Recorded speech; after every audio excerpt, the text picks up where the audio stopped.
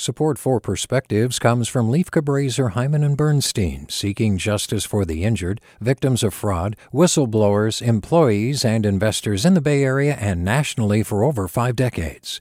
Online at lchb.com.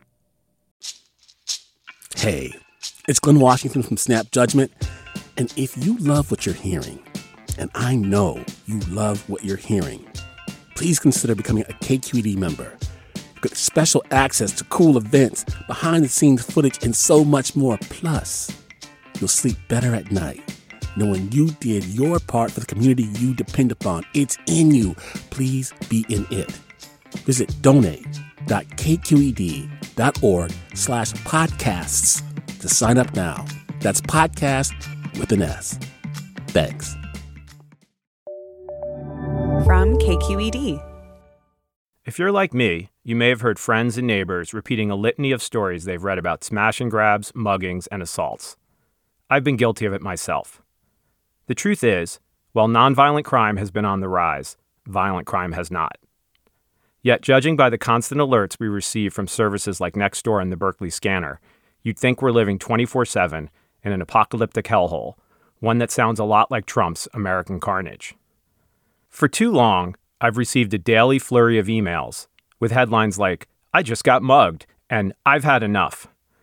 Do these alerts, and alert is an apt word, make us safer? Or do they cause a near-constant spike in cortisol? Is it truly useful to know there are juvenile marauders roaming the streets acting like idiots? And do you stick around to learn that they were caught?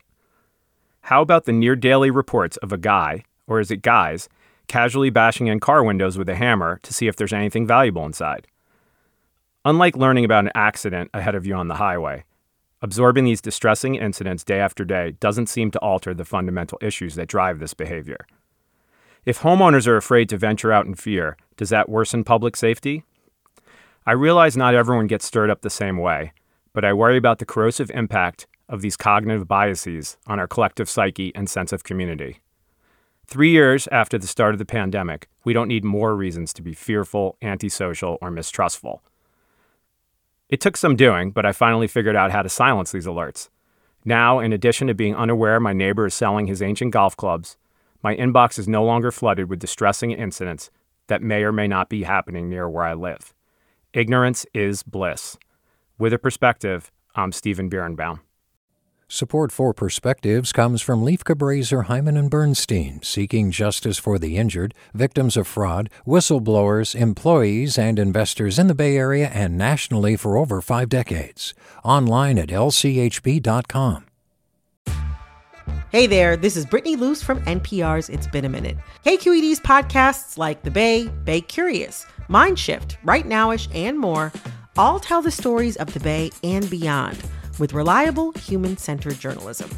They aim to inspire, make you think, entertain, and expand your understanding of the place you call home. Here's how you can support podcasting at KQED. Showing your support is easy, and you can join Brittany in supporting KQED Podcast too at donate.kqed.org/podcast. That's donate.kqed.org/podcast.